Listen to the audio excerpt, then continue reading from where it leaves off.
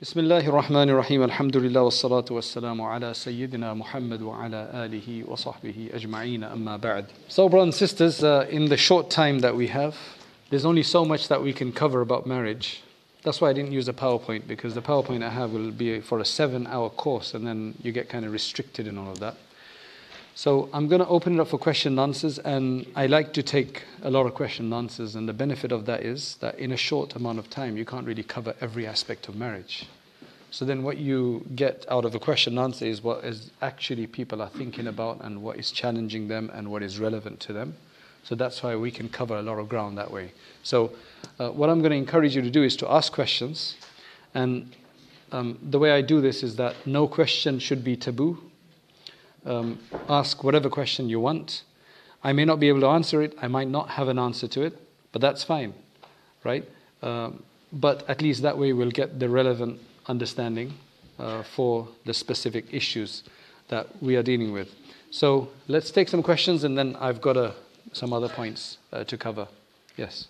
So the question was that now we're in, essentially I think what you're saying is that essentially we're in a culture of egotistic behavior, fulfillment, self-promotion, ostentation, and so on and so forth. So how does one self-critique that when that's become the norm and standard? It's not entirely the norm and standard. That is what people would like to make it like that. But if we just take a step back and we start really thinking about it, I think we can discover that if there's whenever we're trying to promote ourselves not for a very specific and beneficial objective, then that means that we're doing it for the wrong reason. If we're doing anything for our self-gratification, that's clearly going to be the wrong kind of promotion of yourself. There are permissible reasons. If I run a business and I'm doing things within the Sharia parameters to promote my business, if I sell cakes, for example, or sell dresses or sell books, then I can do that. However, if I'm not selling anybody but myself, so who am I selling? What am I selling? Am I just selling me as a person? And I'm not making any money out of that. I'm not making any, I'm not trying to guide somebody out of that. So there are gray areas. There are some clearly permissible areas, and there are certainly some gray areas, and there are some totally haram areas. The gray areas are like, for example, a scholar or who wants to be an influencer. They have to be very, very careful that they're promoting that people receive guidance rather than they're promoting their personality. I can see a very gray area there, and I've dealt with that, meaning as a personal challenge. Because then the way you look at it is that, for example, if I have my own way of doing something and I see that somebody else, another scholar, is maybe getting a lot of likes for their comedic exchange of some sort, or for doing something extracurricular, right? Skydiving, for example, right? And they get a lot of likes. Should I do that for the same reason? Then I have to say, stop, that's not me, right? That's not who I am. And that's not for the right reason that I'm doing that. So there are definitely gray areas with this regard. But usually for the majority of people, you must be, I just spoke about this earlier, that let's just say that you are trying to sell cakes. Then that's understandable that you dress up your cakes and you're trying to sell them because you're trying to make money out of that, right? However, if you're just trying to promote that you're a really good cook, and everything you just keep putting out there, I would be careful about that. It might not be an ego thing. You might be encouraging other people and give them recipes to cook better. That would be okay. But if you're doing this just so that everybody just praises you, I'd be very scared of that for another reason, that you might even get the evil eye on your food that you put out there all the time, right? Because I think evil eye is not just physically, it's just not limited to physical distance. It could be, online as well.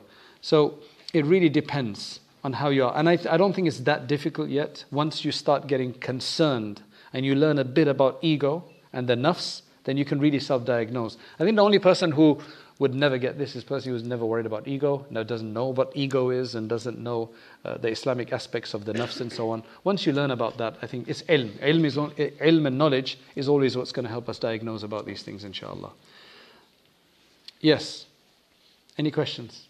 So the question is that what is the Islamic model of the husband and wife's role in a marriage. If we can reduce it down to that, husband and wife's role in marriage, is there a role that the Sharia promotes or has outlined?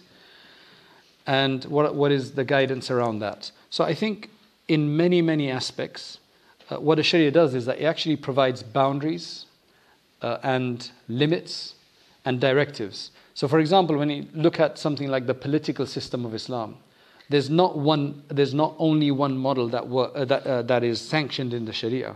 Rather, if you read Mufti Taqi's book on Islam and politics, it'll tell you that it's actually lots of principles and boundaries and guidelines and directives that has been provided.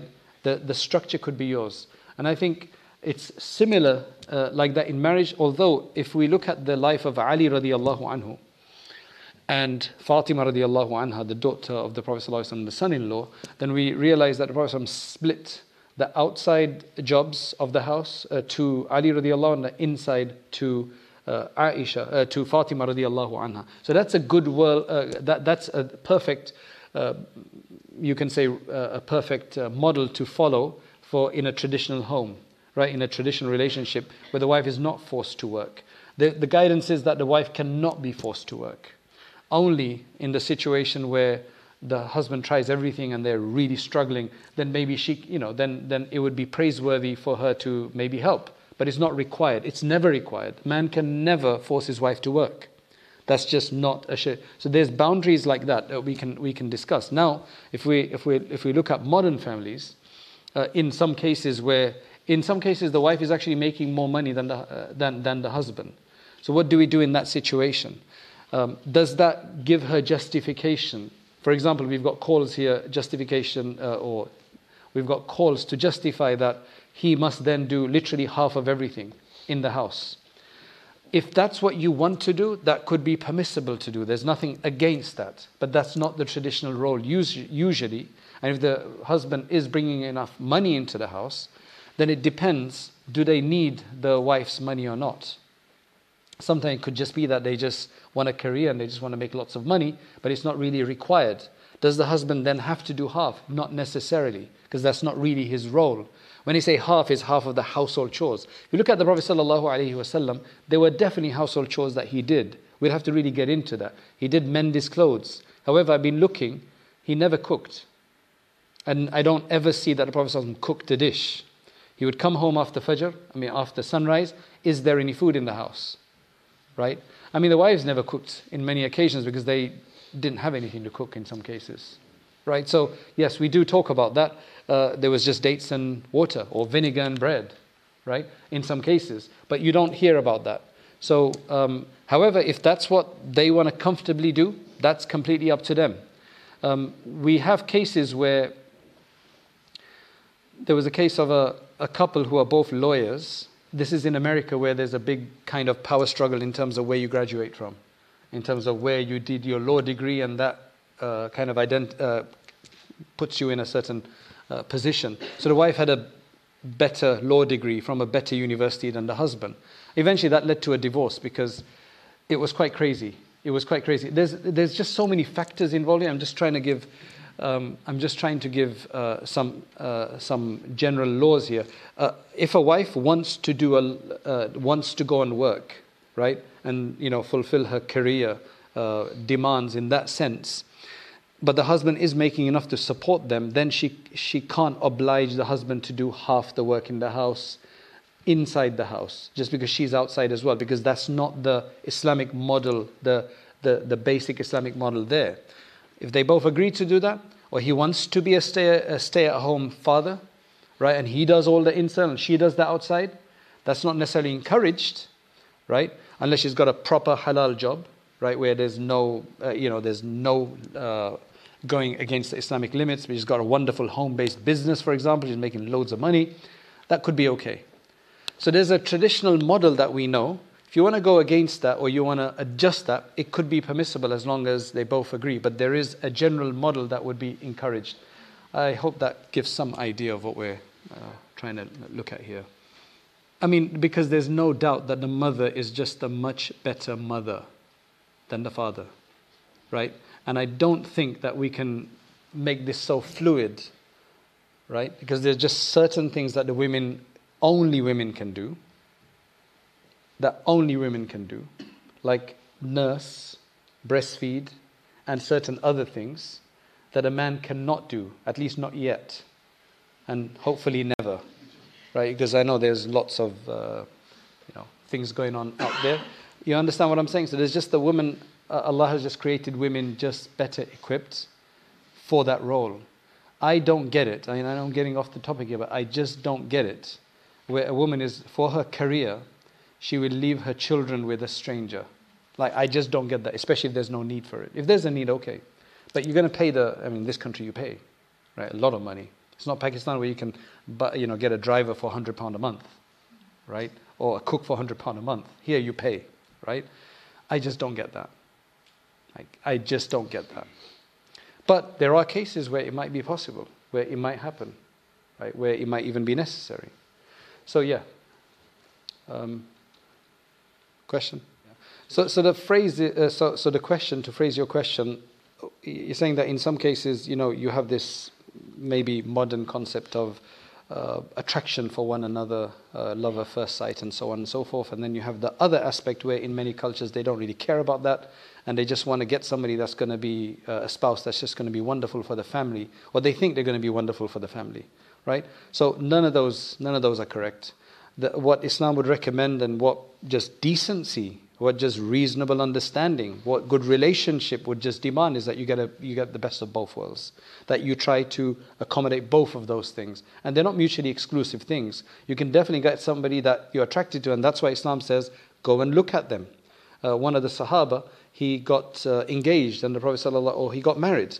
And the Prophet ﷺ asked him, did you see her? He said, no. He said, well, you should see her, because that's going to help to create more permanence. We've got some cultures where they don't allow you to see, some extremely, you can say, ultra-conservative, extra-conservative cultures where they don't even see. And I've dealt with, I had a friend in South Africa who was from a certain place in India.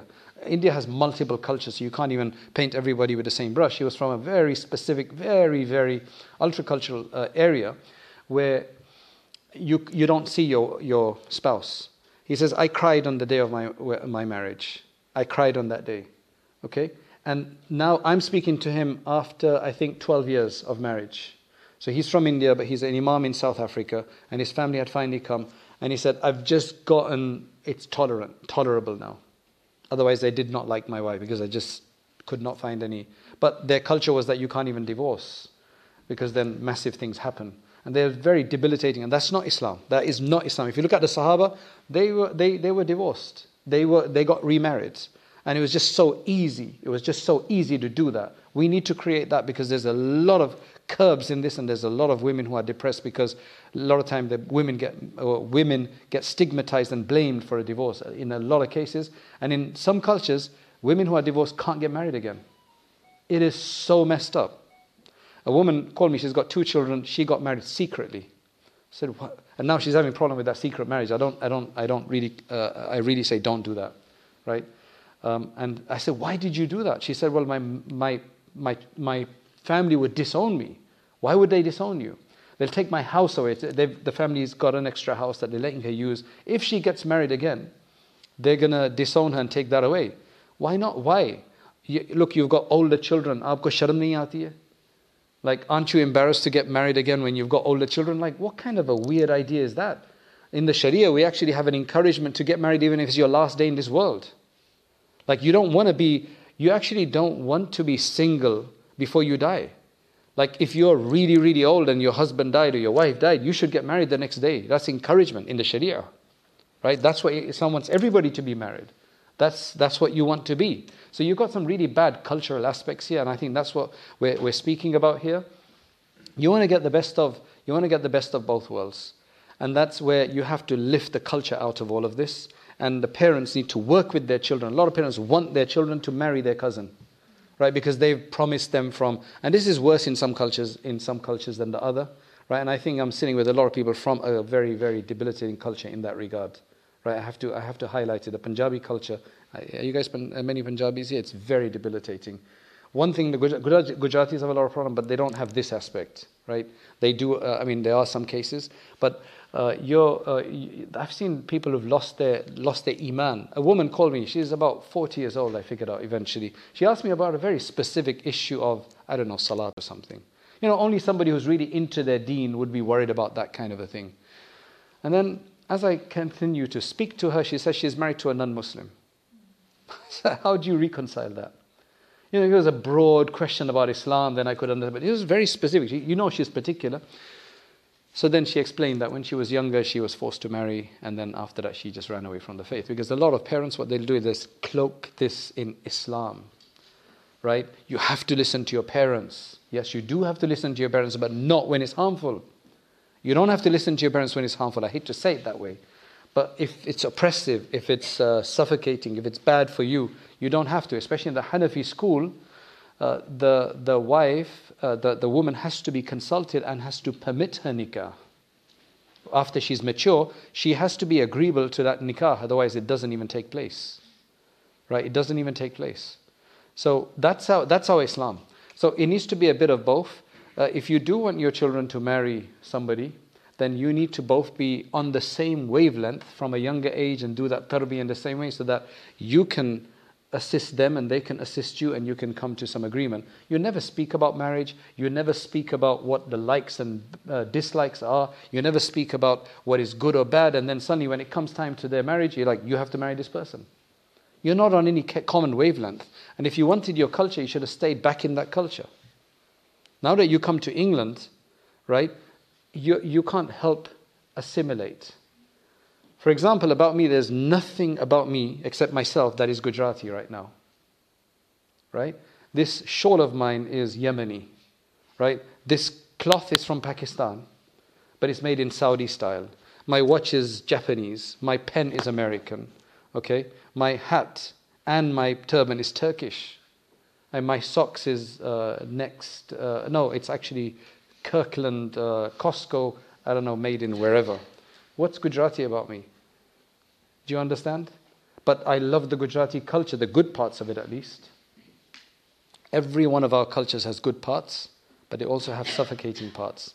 And until you don't free yourself of that, you're going to be a major problem. But you can't divorce your culture either. That's crazy. Because a lot of people, they say that, I want to marry a convert. Great, you can marry converts and we need to accommodate them. I said, why though? Because our people come with baggage. Right? You come with baggage? Is there any converts here? No. Don't converts come with baggage? Everybody comes with baggage. It's just the baggage you don't know. So you're just a bit dissatisfied with the baggage you know. So you're like, I can escape that baggage. And a lot of time what people do is that they actually stereotype. And I really hate that. So because the people that you know who are Muslim, they come late. So like, all Muslims come late. I mean, my Turkish friends, they don't come late. My Turkish Muslim friends that I have, they don't come late. It's only the Indian, Pakistani, Bangladeshis that come late. Do you understand? Or not even all of them, I'm stereotyping, but not all of them. Do you understand what I'm saying? Never stereotype. There's wonderful Gujaratis and Punjabis and Bengalis and Pathans, and there's good in everybody and there's weird parts in everybody. So, and this modern world allows us to look at it that way. So, basically, you should get the best of both worlds, where there is a functional person you're going to have, but then you're also attracted to them. And that's not difficult. That is not difficult at all. I mean, you can get that. It's just as long as everybody's on the favor and there's no pressure or force to marry somebody that you're not inclined to. In fact, I challenged somebody recently. He was complaining about a certain marriage in a family that was breaking up. And both, the couple, they were both born in England. And there is this idea among the older generation, the first generation who came here, that the girls from England, right? The girls from England, they don't look after, they're not really good for household things because they're just worried about their desserts and things like that, or their clothes and, whatever they go on about, they're saying, right? And you must bring somebody from India. So I know that family very well. I said, look, can you tell me, from not the first generation who came from India, I want you to show me that we have at least 3 or 4 people in this family who are wives that were brought from India, right? Brides brought from India. Can you tell me which one of them fits the bill you're talking about? So it's a cultural thing that they think is the case. He couldn't give me, because all of those, even Indian brides that came from India, have all moved out. They've not been able to stay with their in-laws. So are you really serious that it's still the case even with a bride from India? No. The girls in Pakistan and India, this is postmodernism we're living in, right? And it's affected those countries as well, right? It's affected everywhere. Unless literally you go to a Mauritanian village somewhere, they've not any outside dimension, they've not had any, that I can understand. But India, Pakistan, forget it. Unless you're really from some very specific village where it's really what it was before 100 years ago. It's not like that anymore. But people don't realize that. They think that the one they're going to bring from Pakistan is going to be much superior. That's really putting down the British girls, right? That's really messed up. Like, you can't find somebody within your culture that's decent. That's why you have to go to another culture. Again, I'm not against culture. But I'll tell you something, getting married in your own culture is much easier than getting married into another culture, because already, there's already struggles of getting married to an individual. There's so many things you have to learn. You add another culture into that, there's like 10 other things or multiple other things you have to worry about. If it's the same culture, chalo, we know one another, right? At least we don't have to worry about that aspect. Because remember, then your family has to get involved in cultural expectations. And if people are sensitive about you getting involved in our cultural, you didn't come to visit us, when somebody had a child, or you didn't come and stay this many days or whatever, subhanallah, there's a lot of stuff in that. So I would say that we're still at that level in this country, just second and third generation yet, where culture is still important, right? So we're getting rid of bad culture, we're keeping our good culture, but eventually I think it's going to become a very mixed culture, inshallah, a good one, right? Because, at home, most of our food might be Gujarati, but we cook pasta, we cook lasagna, we cook pizza, right? And that's not it. That's British culture or Italian culture coming into that already. Don't you guys all do that? Right? Then we have Moroccan harira soup, we have Moroccan tagine at home, right? We have Mediterranean lentil soup, we have hummus. I can live on hummus for a week with good bread, right? That's not very Gujarati. Do you understand? But that's where we are now, but it's still going to take some time for people. Like my father, when he travels, he has to take, he can't eat other kind of food. That's one of the biggest struggles. I have no problem, right? So it's going to take time to adjust. So don't throw out your culture. There's good aspects of all culture, right? And you want to keep those. You just want to get rid of the bad aspects, and you want to assimilate other good aspects of other cultures. Turkish culture, Somali culture, Punjabi culture, Bengali culture, whatever, you can take the best out of all of them. That's where we are now. The world is a new place. Responsibility of bringing up daughters, does it specifically fall on the shoulders of the mother? No, it falls on the shoulders of both of them. They both have a responsibility. However, you can't expect the father to be teaching them about feminine issues. So that would be, you can say, more responsibility of the mother. However, the father is ultimately responsible. So if his wife cannot teach, will not teach, or whatever the case is, he'll have to find somebody to give them that information. So ultimately, the responsibility does fall on the father, because the father is the responsible man. When they say he's the head of the household, الرِّجَالُ قَوَّامُونَ عَلَى النِّسَاءِ, that means responsibility. It doesn't mean dictatorship, that he can come back and stretch his legs and have everybody do his bidding, right? It's really about responsibility, that the buck stops with him. So while the mother is also responsible for whatever is her department in the home, right? Ultimately, it is the father. But if the mother has shortcomings, then she will be sinful as well. Right, but the father, he has to keep it all together. Yes, I think in some cases people do have high expectations in a marriage because they've idealized marriage in the wrong way. And a lot of people have not been taught marriage with the right environment of their parents, have not tried to teach them the best akhlaq and character in anticipation of marriage. Right? So what they do is they've picked up what a marriage should be through movies and other glamour magazines or glamour situations or influences or whatever the case is. And the problem with those is that they usually end up in divorces anyway. Right? So what we need to understand is go back to the Islamic aspect and the boundaries that are created. And that's what I tried to do in the beginning. Right? To try to provide what we're supposed to do is an objective, which is to please Allah subhanahu wa ta'ala, fulfill a sunnah, be be the best parents that you can be for the next generation and become a wonderful piece of the fabric of the community. So yes, definitely, I think there's been an over-idealization of the wrong ideas in marriage. So we need to come back and understand what the real aspects are of that. I'll take this, and then there were some other hands, I'll do those. Very good point. How do you find a spouse and not date? How do you find a decent spouse without dating? So dating is not an answer to everything. The problem with dating is that you date somebody. For the first few days, you'll be at your best. Then you let your guards down, get informal. My weaknesses and defects will become noticeable. And then they're like, okay, we're not married anyway. I can forget this guy. If we get married, and then there's going to definitely be weaknesses that you'll see, but you've already invested into the marriage, so you'll do better. However, that doesn't mean you go and just marry anybody. Okay? What you want to do is, this is just my suggestion. This is not the only way. My suggestion is that when you identify somebody, a potential spouse, go and find out everything you can about them beforehand through asking common folk, right? Friends of the family and others. And that won't be too difficult if it's unless they're like total strangers and nobody knows them. That would be a bigger risk to take. So try to find out everything. Then go and propose, and then go and meet them just to clarify any further things. So already you've done your 50%, you're very satisfied. Now you just have to, or 70% you're satisfied. He just has to say yes now. I just want to make sure their voice doesn't sound crazy or something like that now, right? Do you understand what I mean? What you don't want to do is go and keep meeting people and then discover things later that you could have found out before and then say no. People don't like being let down. And it's not good for your record that you've seen 7 people and still haven't been able to find somebody. I find that really weird. I've seen 7 and I can't find the right person.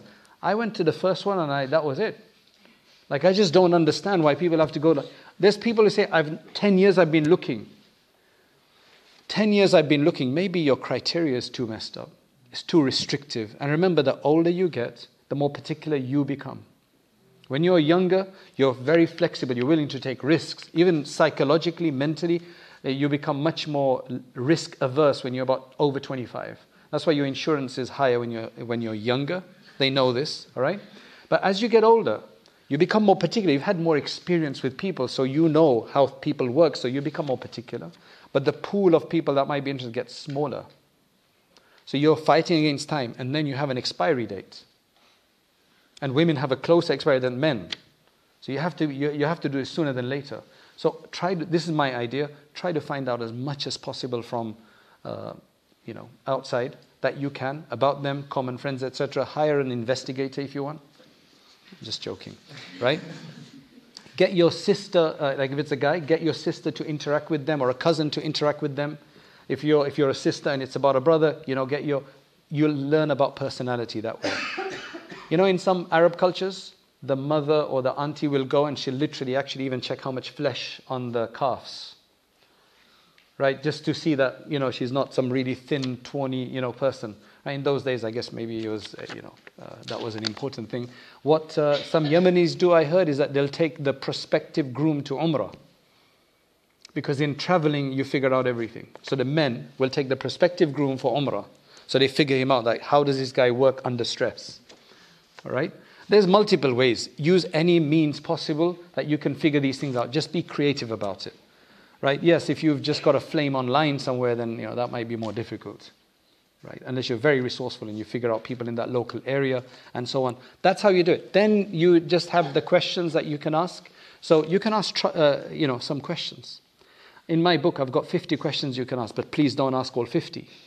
Right? They're not like a whole set that it's just to give you ideas. What is relevant for you? Don't go in with a list, because I remember one couple, they just didn't, because she felt that he was interviewing her, interrogating her. So find the questions and ask the relevant questions to you. From that you can understand personally. Give them scenarios maybe. Don't just ask, what's your favorite hadith? What's your favorite Quranic verse? Right? Don't just ask kind of, open-ended questions like that, although that could be very telling as well. I don't even read Quran, man. It's like, I don't know. I've never looked at translation. I don't know what verse is my best. So be creative. I think be creative, and inshallah that way. And then after that, you do istikhara, and you make mashwara with the right kind of people who know both of you. Then trust in Allah. I know a guy who got married without even talking to his wife. Because 30 years ago, that wasn't a big culture. He saw his wife. He didn't talk to her. He wanted to hear her voice because she was from another town. He's particular about accents. So in those days, he got his sister to call her, and he picked up the other landline phone where you could, and it's like, okay, her voice sounds okay. Right? Because that's important. For him, it was like accent was an issue, and she was from, Birmingham, right?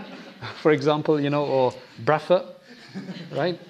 Or Wusu, right? So that's, whatever's important for you, you need to have that checked out. Because remember, you also want to know about their families. Because you're not marrying an individual, you're going to there's some family involvement, going to have to be there, right? So it's always good to understand their family. Always good to understand. And sometimes you can actually find out behavior of certain people from their family. Although that's becoming less and less because there's individualism now. And you don't get children who think the same as even their fathers and mothers anymore, right? Everybody's on their own wavelength now. But that's another way of doing it. I think the less you know, the more difficult it is. So that's why you could get into one of these Instagram marriages, right? Where you don't really know much, and it could work out wonderful. Or it could be a problem. If that was me, I would probably find some contact where they live and figure things out. I'd call the local masjid to see if they know that family. Literally, that's what I would do. I'm just giving you ideas. I'd call the local masjid there and try to find out from them if they know that family. Give me a contact person that might know that family, and then I'll ask them questions. I'm just saying you have to do the best that you can. Okay, let's take some of these questions, inshallah. Wow. There's essays here. This is a very sensitive question here, that let's just say that somebody had a previous haram relationship. Do you have to disclose that? The problem there is that you are not allowed to reveal a sin. So we shouldn't be saying our sins aloud. However, if the person, it's going to cause a big issue, you can try to skirt the question if it's something they never will find out. Then you can just kind of dodge the question somehow and just move on. If it's something that is going to be found out, and that's going to be seen as a massive breach of trust, because trust is one of the most important factors of marriage, I'll tell you that right now. If you've done something wrong in your marriage, and you get caught, meaning they find out, own up to it, and deal with it that way. Because if you lie, and you get found out, that's worse off. I'm just telling you that from experience. It's just much better to be upfront and say, I'm really sorry, I made this mistake. Okay? Unless you can get away with it. Because sometimes it's just better, because some people can't deal with problems. Right? There's a give and take in that. Recently I dealt with a case where a woman gets married to a guy, and she thinks he's never had any previous encounters, because they're from a very decent family, Hafiz is in the family and so on. And then suddenly she finds an envelope, and in there it's from the sex health clinic or sexual health clinic or whatever. Okay. She would have ignored it, but it says sexual health. What's going on here? I find out it's for a test for STDs or whatever. Like, what's going on? She's just been married for like 2 months. And you can imagine, it just blew her mind. Like, what's going on here? So now the guy came clean. He said, look, I've had some relationship in the past, and before my marriage, I just wanted to take this test to make sure I don't have anything. Now, shaitan is there, and she's like, she said, alhamdulillah, you'd actually not consummate the marriage for some reason or the other, right? So, but I felt really bad that he hadn't told me, and he's going to put me under, he's risking this with me and so on and so forth. And I calmed her down. I said, look, this particular woman is very efficient, very particular. She's very organized. And the husband, I understood from what she's saying, is not very organized, bichara. He wanted to take the test, but he delayed. And then after that, and then he didn't even get rid of the evidence and all that kind of stuff. Just poor guy, right? So I said, look, don't discount him straight away. This is probably what it is. Don't think everybody's like you and they would have sorted it out and everything. And the fact that he had issues, do you trust him now? Right? Yeah, I do trust him. Because you have to give people a chance. People have made mistakes. People have made mistakes, right? So alhamdulillah, I think she came and said, yes, it was exactly what I explained. I said he probably wanted to take the test and he just couldn't get round to it. And he then took the test, alhamdulillah, and they're fine now, right? So there are these kind of things that will come about, but you're not supposed to reveal. That's the idea. But if it's both ways, absolutely. I mean, it's haram, right, to reveal. But you can't misrepresent either. If it's something that's going to be found out, you have to be very careful about this. I had a case of a woman called me and she said that my husband wants to divorce me. We've only been married for, several months or something. I said, why? Oh, he found out that I had a relationship 2 years ago or something, so And I was like, I felt really bad for her. I said that, people make mistakes. So I said, okay, that's wrong. Right? Then her husband calls me. And so what's going on? Why are you divorcing your wife for? Like, are you so perfect? You may have never had an issue before, but, she's made tawbah. Where he says, no, that's not the real reason.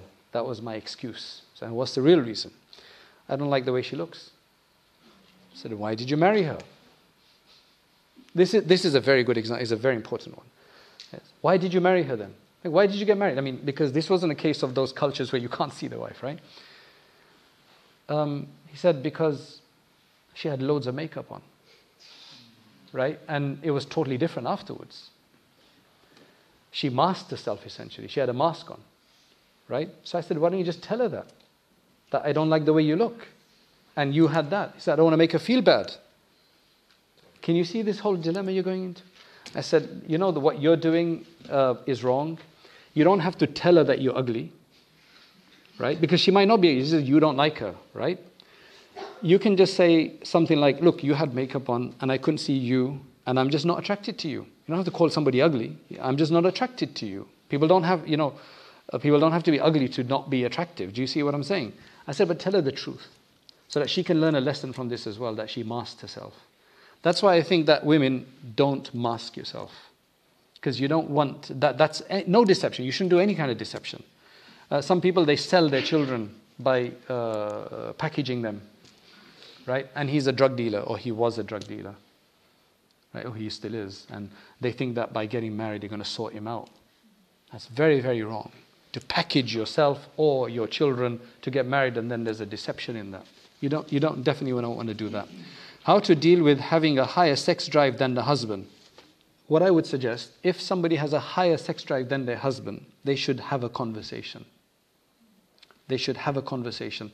Relationship within a few months of your marriage should be eventually to such a degree that you could discuss anything. I know some of these things take a bit longer, right? But eventually you need to come to a level where you can discuss this. Now, I don't have the details here of what that means. Like, what does that, how many times a week and so on. Because if the husband is not even obliging once a week, that's a problem, especially at the beginning of marriage. That's an issue. Maybe he's got an issue or whatever. So there could be a lot more to this than meets the eye. Now, if the husband is providing a service twice a week at least, right? And that's still too less, then have a conversation. Now, the husband might not want to get into the full act, but there's other ways of fulfillment that the husband can oblige, right? So think of that way. Like, you don't have to go the full way. You can use other means and so on and so forth. Or is it, again, I don't know enough details, but a lot of the time, I'll tell you, since we're on this topic, a lot of the time what happens is that the men are selfish and the women don't want to take part, and the men are complaining that she's constantly refusing and making excuses like, I don't want to have to wash my hair, I don't want to have a shower, and it takes too much. Usually what I tell the men is because you guys don't know what you're doing and you're very, very selfish probably. A lot of men, they don't know how to please a woman. Like, literally, they don't understand foreplay. It's in our religion. Our fuqaha and jurists and hadith have spoken about this. The West didn't know a lot of this. I don't want to get into that. It's in my book. The West didn't have a female orgasm. They didn't know what that was until the early 1900s. The doctors literally used to give females orgasms with their fingers to get rid of anxiety. That's why they developed the vibrator. It's crazy, it's stupid. It sounds weird today. Over-sexualized world we're living in. Check the history, it's there. Islam has known about all of these things, and Muslims have known. If you look at Ibn Qudama's book and the hadith about this, is very, very clear. One of the hadith says that the best woman is the one who's extremely chaste, but extremely adventurous when it comes to with her husband. Right? There's clear hadith. It's in my book. There's a whole intimacy section in there about. So I'll just leave you with one thing for the men. Right? The reason your wives don't enjoy it is because you're selfish. And you're just fulfilling yourself, and you're giving, and she's made to feel like an instrument. Right? I'm being very blatant here, right? Because a lot of marriages are on the rock because of this. They're not satisfied. So that's why I've dealt with cases where they're coming up with small issues. And you know, when you've had that experience, like, these can't be issues of breaking your marriage. What is the real issue here? And then you eventually discuss is sexual frustration. But they're not willing to speak about that so openly. So this is a suggestion from a friend of mine, and it works, right? I've said that to a lot of people. I think it's in my book as well. Men should wait for their wife to complete twice before they finish once. Then you'll have no problem. They got something in there for them, and they'll be more than willing. But if there's nothing in there and it's just your satisfaction in terms of the men, there's a problem here, right? When it comes to, you know, the wife having a higher, then I need to understand what exactly is going on. I need a bit more information on that. Okay? In terms of premarital counseling, should sexual expectation and such behavior, and please write legibly, man. Sexual expectation and such be discussed with him? No. I don't think so. There's one convert once. I was in Canada, and there's somebody wants to speak to you. So she's a convert, had been through a very bad background, you can say, come through that. She's like, Sheikh, you guys need to make an AIDS test obligatory for a marriage. So I thought about it, and I said, I don't think it's that big of an issue yet. And I think now they found cures. I mean, this was a while back, right? But should there be STD test that the husband or wife must take? I don't know, do you think it's that time that we should kind of encourage that or obligate that? I think in Turkey they do that already. So. Is it? They do that? Because it's getting quite bad. It's getting quite bad, subhanAllah. I just got a call the other day. This guy, he said there's a woman that he hooked up with somehow. She approached him in the town centre. And she works close to where he is, and they'd been online contemplating marriage. And one day she just decides in lunchtime to come and visit him at his house. And he said, it was a mistake, but I said, okay, I was about to go to work. And she comes in, but she knew exactly what she wanted to do. Can I give you a hug, please? And then hug, and within a few minutes it was all done and dusted, and now she's pregnant. And can she have an abortion? I said, well, let her call me. Like, I can't give you the answer, you know. He was distraught, very, very distraught. It's the sexual freedom and looseness is just really, really bad. That's something to think about on another level anyway. Okay, next question, please. So I don't think sexual expectations, no. That's going to be a very tough discussion. And then it could easily lie. Like, you're going to say, I want it 5 times a week. Like, there is a woman, she had a child, and then after that, it must have been several months after that, she said, he wants it 5 times a week. My question was like, what are you feeding him? Right? That was just But, as I said, what I discussed earlier has got a lot to do with it. It's about compassion and thought for the other. If both couples, right, one of the adab is that if both couples are worried about the other's satisfaction, that will make life a lot easier. You'll get your satisfaction in that. But that's what you need to be concerned about. Yes, narcissism is very difficult to get rid of.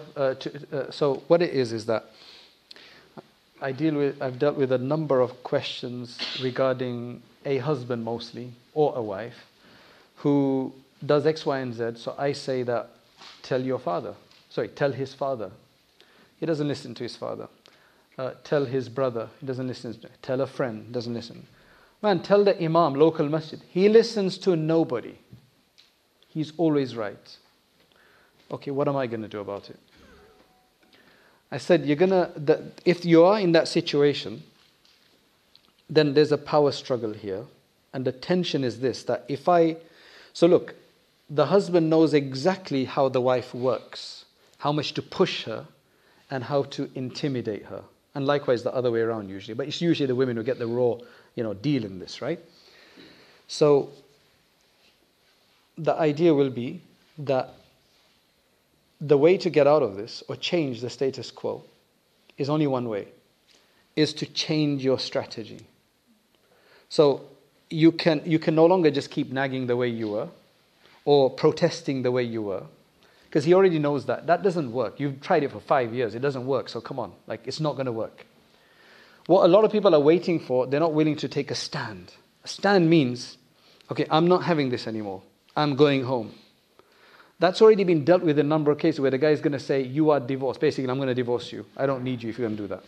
Now, this woman wants to stay in the marriage. Question is he genuinely sincere about that? They usually make it out that he is. So then she's scared about that. But then there's no way out of it. Then do sabr. But if it's so lacking, if it's so difficult, you have to take a stand. There's a woman started calling me about 7 years ago. They were still sleeping together. And there were some big issues that they could not resolve, right? Well, she's already called me about after 10 years of problems. Finally, she's asked somebody. I said, look, you're going to have to take a stand. No, I'm too scared. I said, well, there's no other option. He doesn't listen to anybody. She's tried to bring everybody in, but it doesn't make a difference. I said, you're going to have to take a stand. You're going to have to do a gamble here. Take a stand and see if it works. Oh, but what about if he divorces me? I said, there's no other way. You either change the tactic and use soft power to overcome him. Women have soft power, they don't use it sometimes. Right? They use the wrong type of power. So sometimes you can actually win somebody over with soft power. They don't use that. So they try the same old things and think that there's going to be a miracle. Right? Allah is only going to answer if you make an effort and use different tactics. Okay, then I don't hear from her for 2 years or something, calls again. Now, I think, so she calls me after 2 years and the situation has worsened and I'm telling her, look, you're going to have to take a stand. Only you can do this. Nobody else can make a decision for you or change the state. You've already tried everything. I'm still too scared. Finally, she calls me again after another 2 years. We're not even sleeping together anymore. But I'm scared of divorce. I said, well, there's no two ways about it. Sometimes the divorce is the better situation. Other cases where they've taken a stand, yes, some has ended up in divorce. But in other cases, it actually got better. The husband was just threatening. He loved her enough or loved the family enough to not let it go and actually forced him to change. That's why what I've started doing in my bayans and khutbahs, I literally asking people, is there anybody here who's always right and never wrong? Anybody? Who's always right, mashallah, because I'm looking for that person. That's the person we're talking about.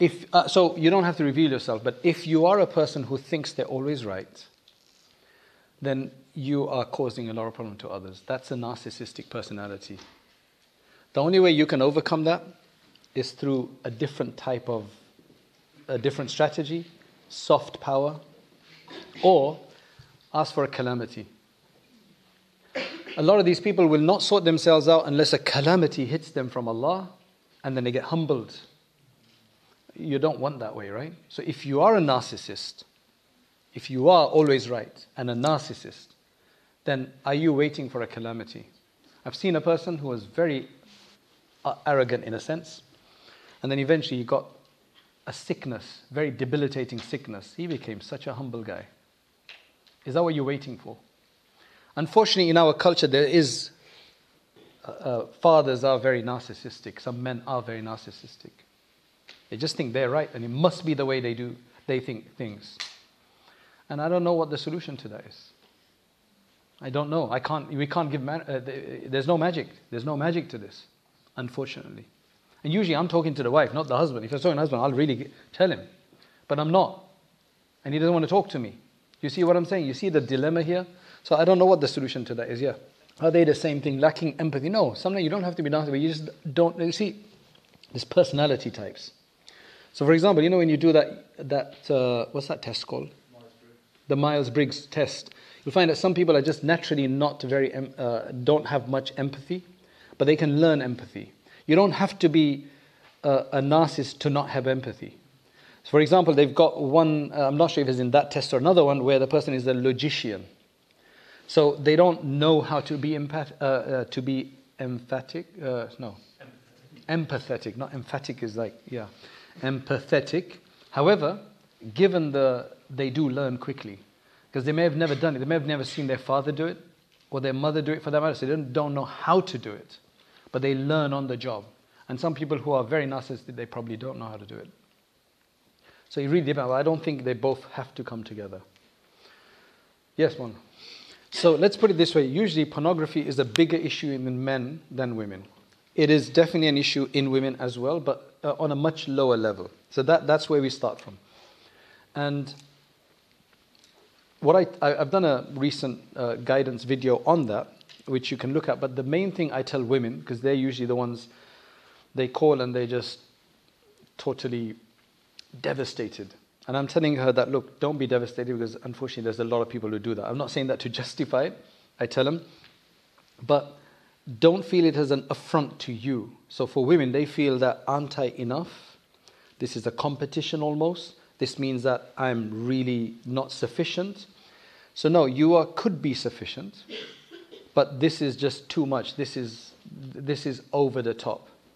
And because it's so easy to access, 100 years ago, if anybody wanted to do something, you have to go out of the house and find someone to do something with. Now, within 5 minutes, you could have 20 different people that you see in whatever posture, position that you want to have. It's a major, I don't know what Allah has intended with us, but I think that people before could have just been much more purer by default, because they just didn't have even possibility of this. Whereas now it's just so easy. So then I tell the women usually that you are in the best position to be the therapist. If your husband is a religious guy who has something to do with religion, and he's probably feeling very guilty because this is an addiction and he probably doesn't want to do it, he probably feels bad every time he does it, right? That's one aspect. So what you need to do is you need to tell, look, I understand you're doing it. Don't get so distraught that you just become paranoid afterwards, but understand that this is a problem. He's probably not going to go to anybody else. There's very few people who can help him but you. And you need to talk him through it. And if he's got the consciousness of Allah, then eventually you will be able to help him. But you're going to need a lot of patience to do that. That's one thing. Second thing is the wrong things that are learnt from pornography and people wanting to act that out.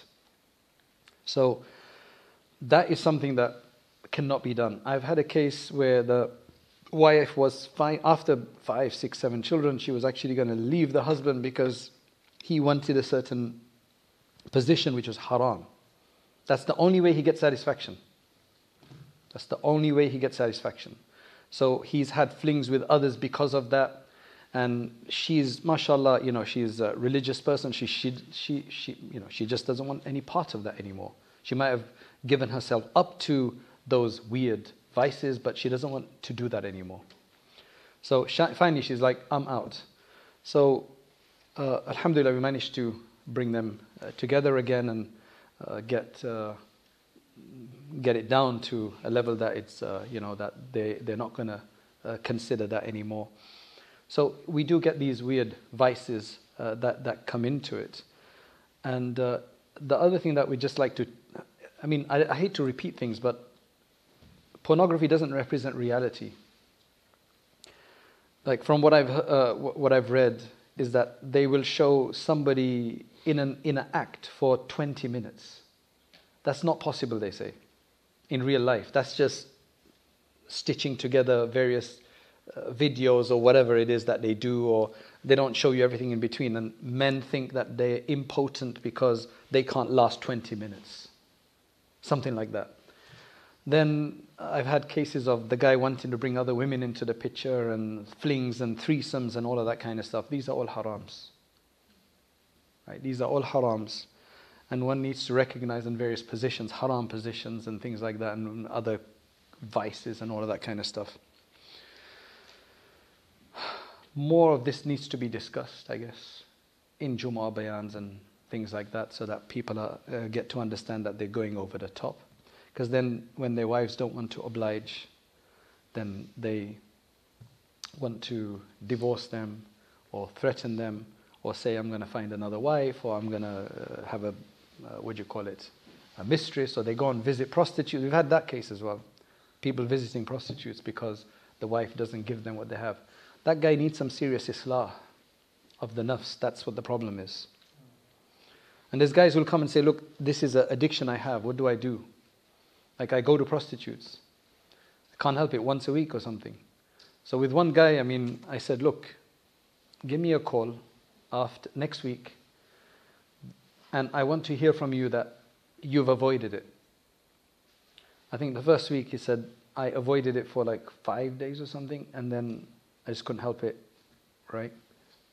He was honest to me. Alhamdulillah, the next week was better, the third week was good. Then after that, I lost touch with him.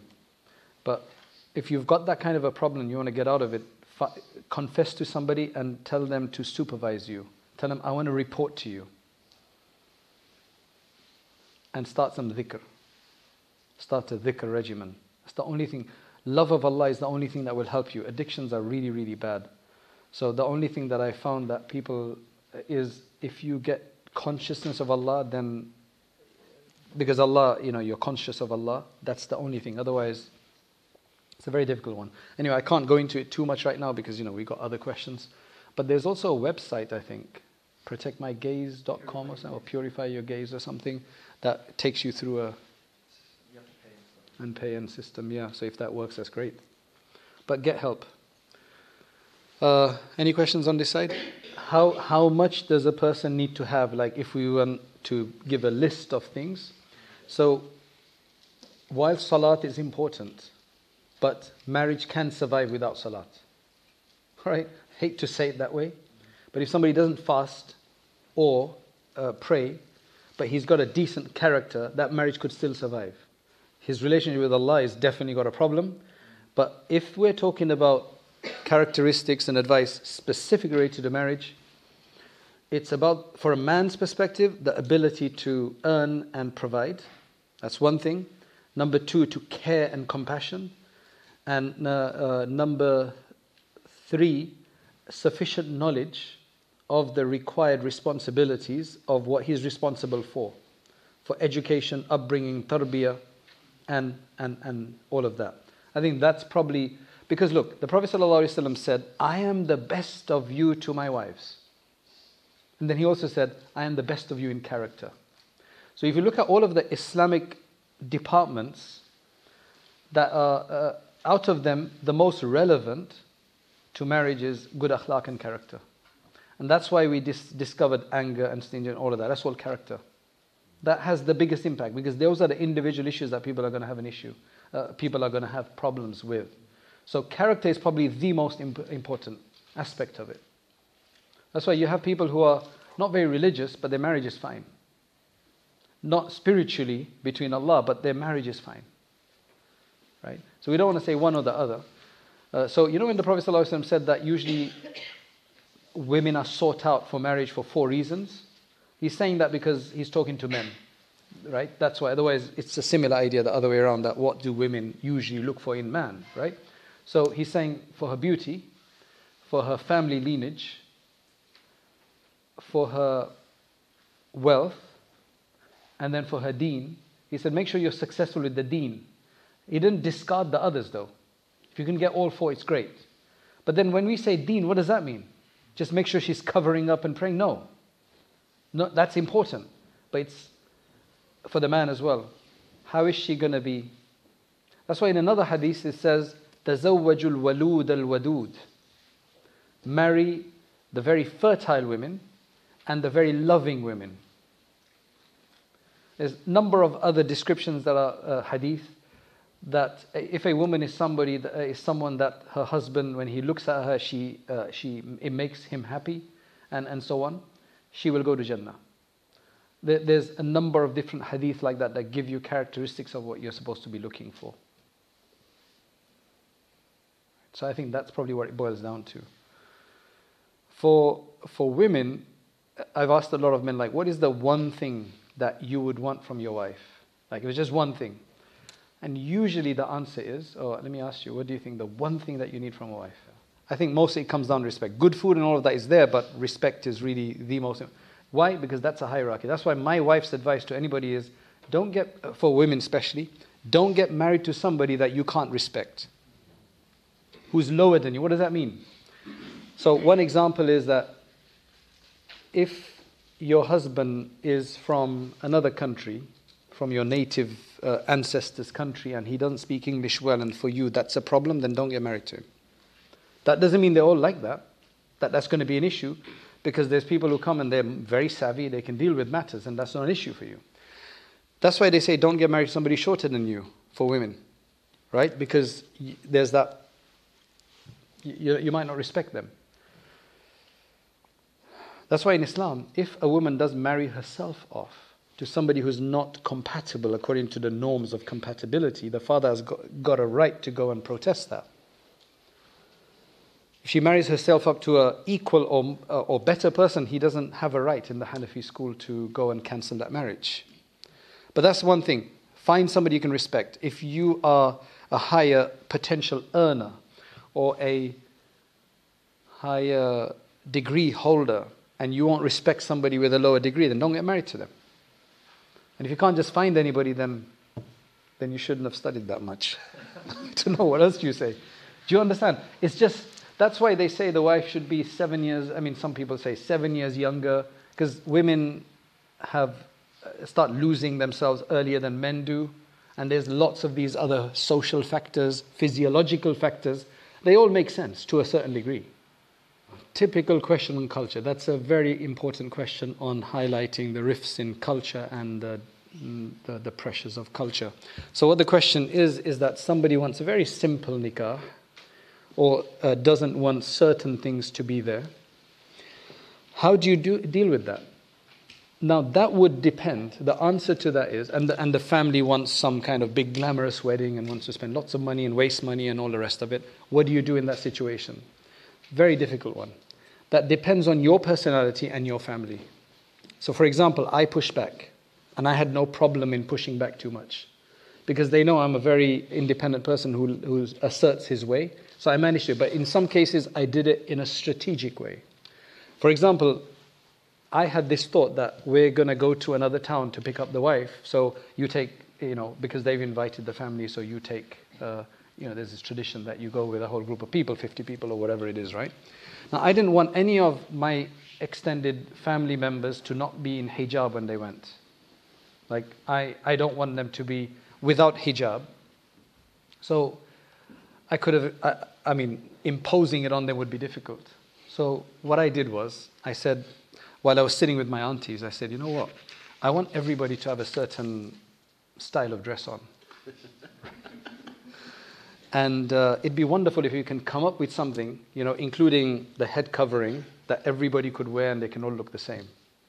MashaAllah. They took that on board.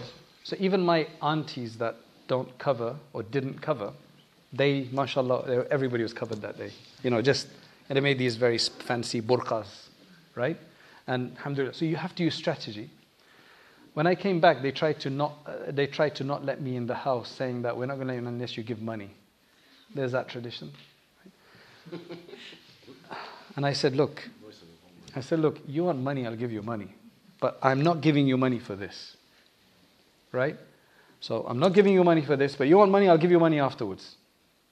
That's just how I am. But not everybody's like that. Majority of people are just followers. Majority of people cannot stand their ground. They find it very difficult.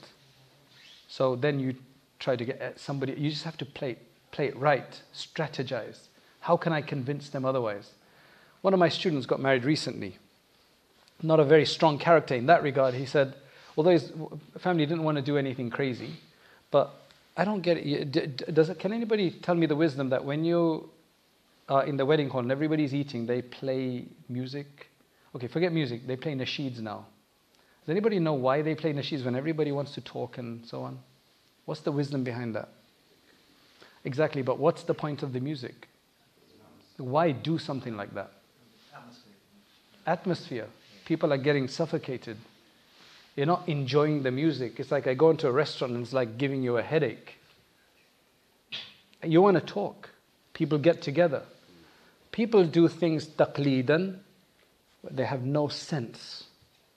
This is the debilitating aspects of culture. Okay, they're playing nasheeds instead of music, but I said, why do you need them?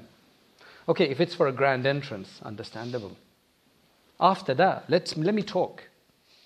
You know, why are you playing music? So people do crazy things. So I have no problem in having a huge wedding.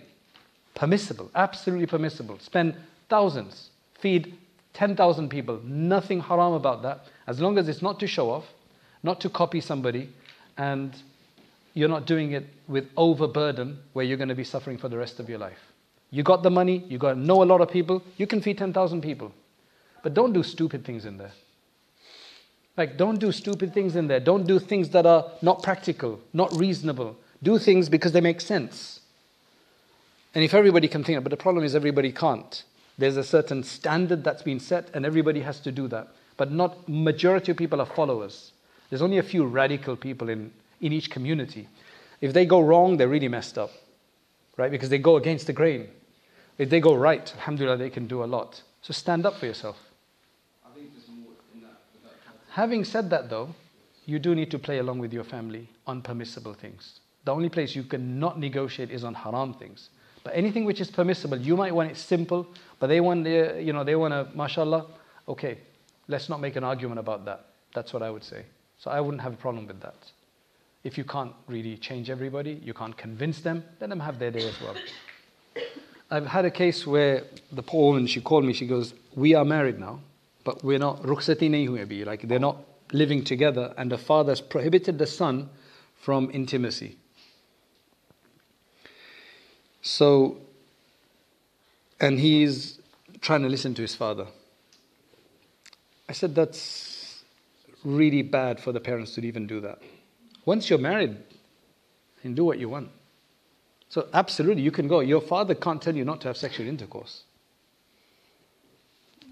Once you've done nikah, you've given him the key. You can stay in the house. It's your wife and your responsibility. And especially you've got a sex drive, then what are you going to do?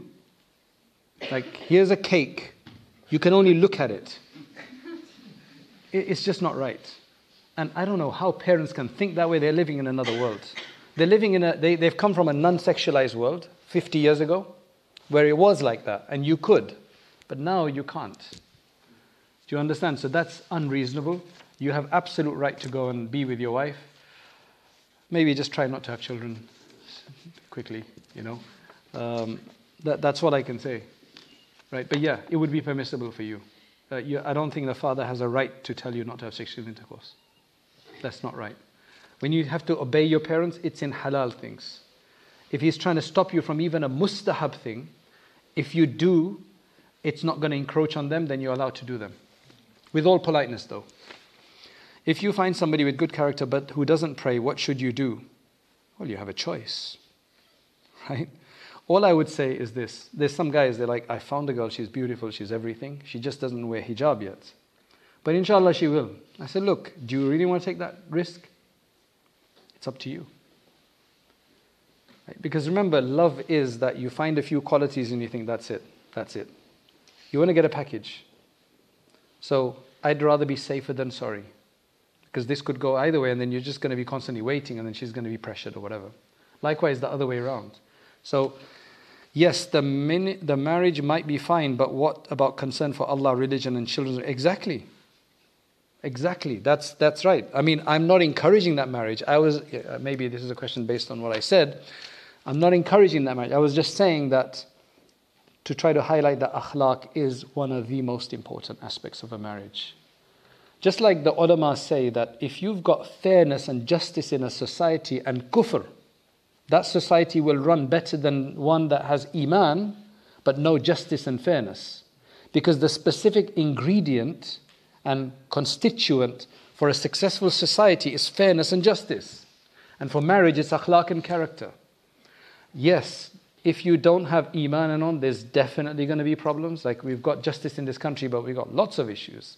Likewise, a marriage where they're not praying and fasting, it's going to be many issues. But the marriage itself, just as marriage, which is not enough, but that will survive. There's another thing that what a lot of women will complain about is that my husband doesn't do anything.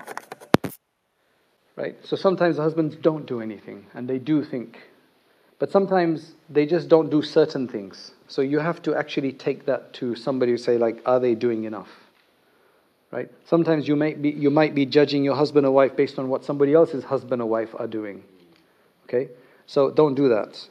Really look at it holistically, that is the job coming. There's another thing. There's more about child rearing. They say that a father needs to be like a friend to his children. I don't get that. I don't even know if I agree with that. Have you heard that before? Father needs to be like a friend to his children. Then where's the father gone? Right? Having said that, that doesn't mean that you need to be that weird father. Do you understand what I'm saying? You need to be an open father. You're still a father, but you can relate to them.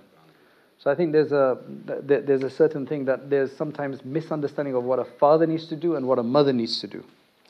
However, I've written in my book that if you're the guy and you're not doing the male things in the house that are usually seen as male, like fixing a tap, right, sorting out the socket or the plug, and then your wife has to go and do that, that's going to create an upset in the balance, right, where she has to do the male stuff, right?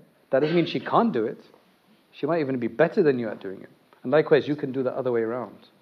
But usually, traditionally, that's what the case is. Because what I've seen, maybe we'll just end with this, is that because the man is supposed to be the head of the house, if he doesn't play that role properly, it upsets the marriage totally. Now, you could have a very, very assertive wife. Very assertive. She will never be happy though. So what's going to happen? She's very assertive, she wants her way, and the husband is not strong enough to deal with that. So he's intimidated and under her, but she's never going to be happy. She's going to constantly complain, you're not a man. It's a really weird place to be. Right? It's a really strange place to be because the wife is like, my way, but then she's not happy because the guy is not playing the role. But she won't let him play the role either, and he lacks the courage and the know-how to play the role as well. It's a really bad place to be. Now, in some cases, that can still work, right? Where the wife is like, okay, I'll deal with these matters. In most cases, haven't you seen that the children are more scared of the father than the mother, right? And the mother's like the go-to person. I've seen a minority of cases where it's the other way around. The mother runs everything and they're more scared of her than the father. They'll escape to the father. He's the refuge. But to be honest, in some cases, what we have is that the father is the oldest child in the house for the mother. She literally takes all the burden, and she has to look after him like an older child. So we've got multiple occasions, multiple kind of models. Yes, brother. How to go for namaz. Yeah, there's lots of stuff. There's lots of stuff. It's just the wrong expectation. But sometimes the husbands do take more time in one thing than the other, and they do miss out on certain things. So it just depends. Like there's no, you'd have to like really talk to somebody reasonable in your family. It doesn't have to be a scholar that, look, this is what they're doing. Do you think that's enough or not? And then try to correct your view. Because if you are feeling undercut by this, it's just going to cause more problems in your marriage. So go to somebody that you trust to have a reasonable understanding. And as I said again, try to get help sooner than later if you've got problems. Now, don't go and start asking for help for every small issue. Try to resolve that yourself. However, if there's a persistent issue that's giving you sleepless nights, essentially, then go and get help sooner than later, because what's going to happen is this. We don't have a board, but it's very very easy to understand this. It'll be too difficult to set it up in good time. I'll just show it on the picture, right? On the thing. So let's just... Can you see this picture here? Essentially, it's a straight line. Husband is on one side, wife is on the other side, right? They've got a little issue, so there's a little dip there. Small issue. That means, imagine that if I've got a little issue with the wife, I'm in a little trench. I'm in a little dip. Because it's such a small one, we can easily come out and sort it out. If you don't sort it out, you're going to have another one, and then it's going to get deeper, deeper, deeper, deeper, and then you're going to be submerged. Now for you both to climb out and sort it out is much more difficult. The longer you leave it, and the more issues, because they'll all pile up. It won't be one issue. That will lead to other issues. Eventually you're going to get so entrenched on both sides that you're going to become like, and you'll be able to see this one. You see that? Yeah? That's where you're going to be. In your own trenches, you just can't even see one another. You can't see anything. You're both against one another. You might be able to hear them, yeah. Right? Climbing out of that and then filling that up to get back, that's a very good depiction to understand. You don't want to get that far. How far are you getting? You see that it's getting worse by the day. Go and get help. And people don't want to because they're embarrassed. People are going to find out, man, this is going to be worse. You're going to end up in divorce. Everybody will know, and your children's life is going to be punctuated with a massive divorce. So I didn't talk about children right now, but that's why your children are going to be. So you really have to think about this. You know, a lot of the time what happens is, one thing I've noticed is that if my in-laws are a bit weird, right, they might be, I take that out on my wife. She's a reflection of them. So I keep complaining to my wife that your dad did this, your father's doing this. Don't do that. If she's not that, then try to separate the two out. A lot of people do this. They reflect all the bad qualities of their in-laws onto their wife, where she's innocent. She's trying her best. Don't conflate that. It causes massive issues in marriage. It causes massive issues in marriage. Your in-laws might be jerks, fine.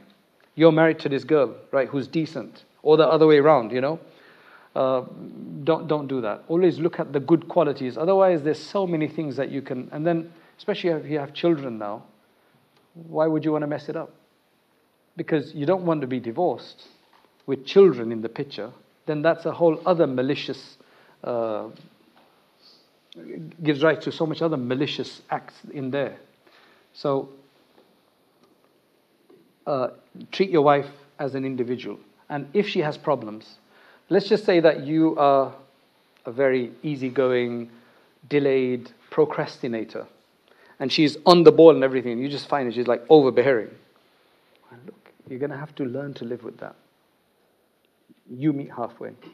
Or you're the efficient guy, always on the ball, and she's the lazy, laid back, and that just bothers you a lot. Look at the overall picture. How's it going? Look at the overall picture. Has she got some goodness in her or not? You can't have everything perfect. That's God's challenge to you. Are you going to fail in God's challenge? Because you wanted perfection, which is impossible to get. This wife of yours will be perfect in paradise, inshallah. And that's where you're going to end up. That's why my book actually covers divorce. Because divorce is a reality. People need to know how to do it. Sometimes, you know, when I'm conducting a nikah, I will actually speak about divorce. And you know what some people say? Like, why are you talking about divorce? Exactly. Why are they saying? The reason I speak about it is that because, you know, in a nikah ceremony, you get people there who never come to a masjid, who never listen to bayan. They never come for bayan anywhere else, but they'll come here because it's a nikah khani, you know. So they need to hear this, that one divorce is more than enough. You don't give 3 divorces. Tell 10 people of your family that 1 divorce is enough. They think it's 3 is enough, and then that's a point of no return. They just knock out 3 straight. Right? So there's a lot more to cover. But I'm glad you guys had a lot of questions, because then we were able to discuss. Otherwise, I had a lot of other things to speak about. But yeah. Okay, Jazakallah khair. What I will mention is I was going to talk about a love bank account. Right? So every husband and wife, because remember, marriage is not a ritual, and marriage is not a set of do's and don'ts, and it's not just reduced down to a few rights. Okay? So for that, what you need to do is have a love bank account. Who's got one of those? I mean, you can get them online. Who's got a love bank account and a balance in there? Yeah. I mean, you don't know? Anybody got an account? Anybody got a balance? I know Ismail does. Yeah, you have to obviously put deposits in there. I mean, you can't. Once you get there, is a love bank account. What do you put in there? Deposits. Like what?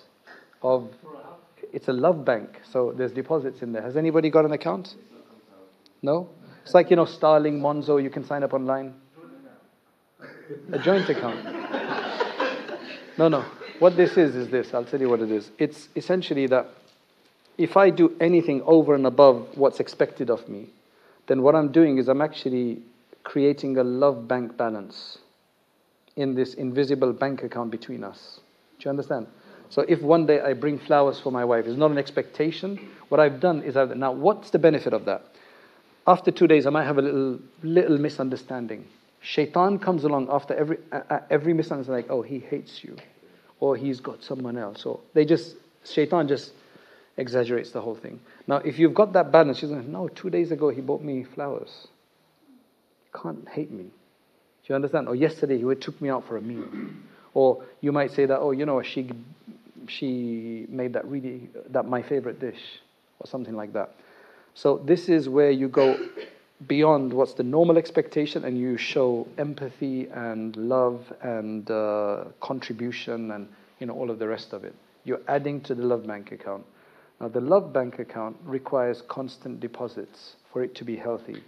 You can't just deposit once and then after that expect it to last forever. Like for example, any dentist here? Any dentists? MashaAllah. So now tell me, tomorrow's Sunday. So somebody thinks that, you know what, I'm always rushed in the morning to go to work. Then I have to even take my coffee to work, in a cup. So what I'm going to do is on Sunday, I'm worried about my teeth. So on Sunday, I'm going to brush my teeth for half an hour. So that I don't have to do it for 5 minutes or 3 minutes every day. Is that okay? It won't make a difference, yeah. So it's harmful. That's actually harmful. It's probably harmful to brush your teeth for half an hour, I'm assuming. So there's nuance there. But you understand what I'm saying, right? It's a constant, you have to give constantly. And now, so for men, right? So generally women like flowers. So if he bought you flowers, you'd be happy, I'm assuming. Unless you hate flowers, right? But what about if he bought you the same flowers every Friday that he brings you every Friday? It's like, here you go. Same old flowers every Friday. Would that be still nice? Unless you really like those particular flowers and they... Yeah. It's just that gifts are a surprise. There's a surprise element in a gift. So if the guy is just like, I have to do this, I have to buy flowers from Tesco every day, that's going to be a problem. So now, however, if every week is actually... Okay, you might get some score in that, right? But if he went and found different flowers every week, wouldn't you get a bigger balance? Right? So it's that kind of a thing. And believe me, once you start doing that, it really contributes to your marriage. You get a lot more bandwidth out of that. You get a lot better out of that. Do that. Always be thinking about the other partner and what you can do for them. Right? That's one of the best advices to finish this talk on, I think, inshallah. So love bank balance, everybody get an account. Okay? Naam? Okay. Jazakallah khair. Let's make a quick dua. اللهم أنت السلام ومنك السلام تبارك يا ذا الجلال والإكرام اللهم يا حي يا قيوم برحمتك نستغيث اللهم يا حنان يا منان لا إله إلا أنت سبحانك إنا كنا من الظالمين. Ya Allah, have mercy on us. Ya Allah, we ask you from your special grace. We ask you from your generosity. We ask you from your love. Oh Allah, we ask you from your forgiveness. Forgive us our wrongdoings, our heedlessness, our negligence, our laziness, our transgressions and our sins. Oh Allah, we ask you to forgive sins that we remember, and especially those that we have forgotten about, and especially those sins that have now become part of our life and we no longer even consider them sins anymore. Oh Allah, we ask that you forgive those sins that have brought darknesses in our homes, that have taken the blessing and the barakah away, that have taken the love away, that has caused conflicts with one another. Oh Allah, we ask that you grant us beneficial knowledge, that you grant us the true understanding of love for you, O Allah, and for your Messenger sallallahu alaihi wasallam, and for all of those that we're supposed to love. O Allah, those of us here who are married, bless them in their marriages, grant them righteous children and progeny until the Day of Judgment, and O Allah, bless their relationship and make it like the relationship that your Messenger Muhammad sallallahu alaihi wasallam had with Aisha radiallahu anha. And O Allah, bless them in that relationship and grant us empathy and compassion and compromise and the ability to apologize. And O Allah, resolve our conflicts and do not allow us to get stuck in such a way that it is harmful. O Allah, we ask that you allow us to get the wisdom to understand anything and grant us good character. And O Allah, those who are not yet married, O Allah, grant them righteous and pious and wonderful spouses with whom they can live in harmony and become better members of the community and society and contribute to your faith. Oh Allah, we ask that you grant us all suitable and pious and righteous partners and make them the source of gladness for our eyes and our happiness, and allow us to unite together in paradise and be together in paradise. Because what is paradise without a spouse?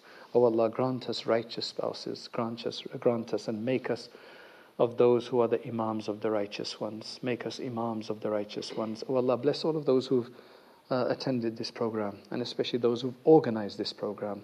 And oh Allah, allow this to help to secure a better community for individual families and individuals who are better connected to you, make for better families, and better families make for better community and society.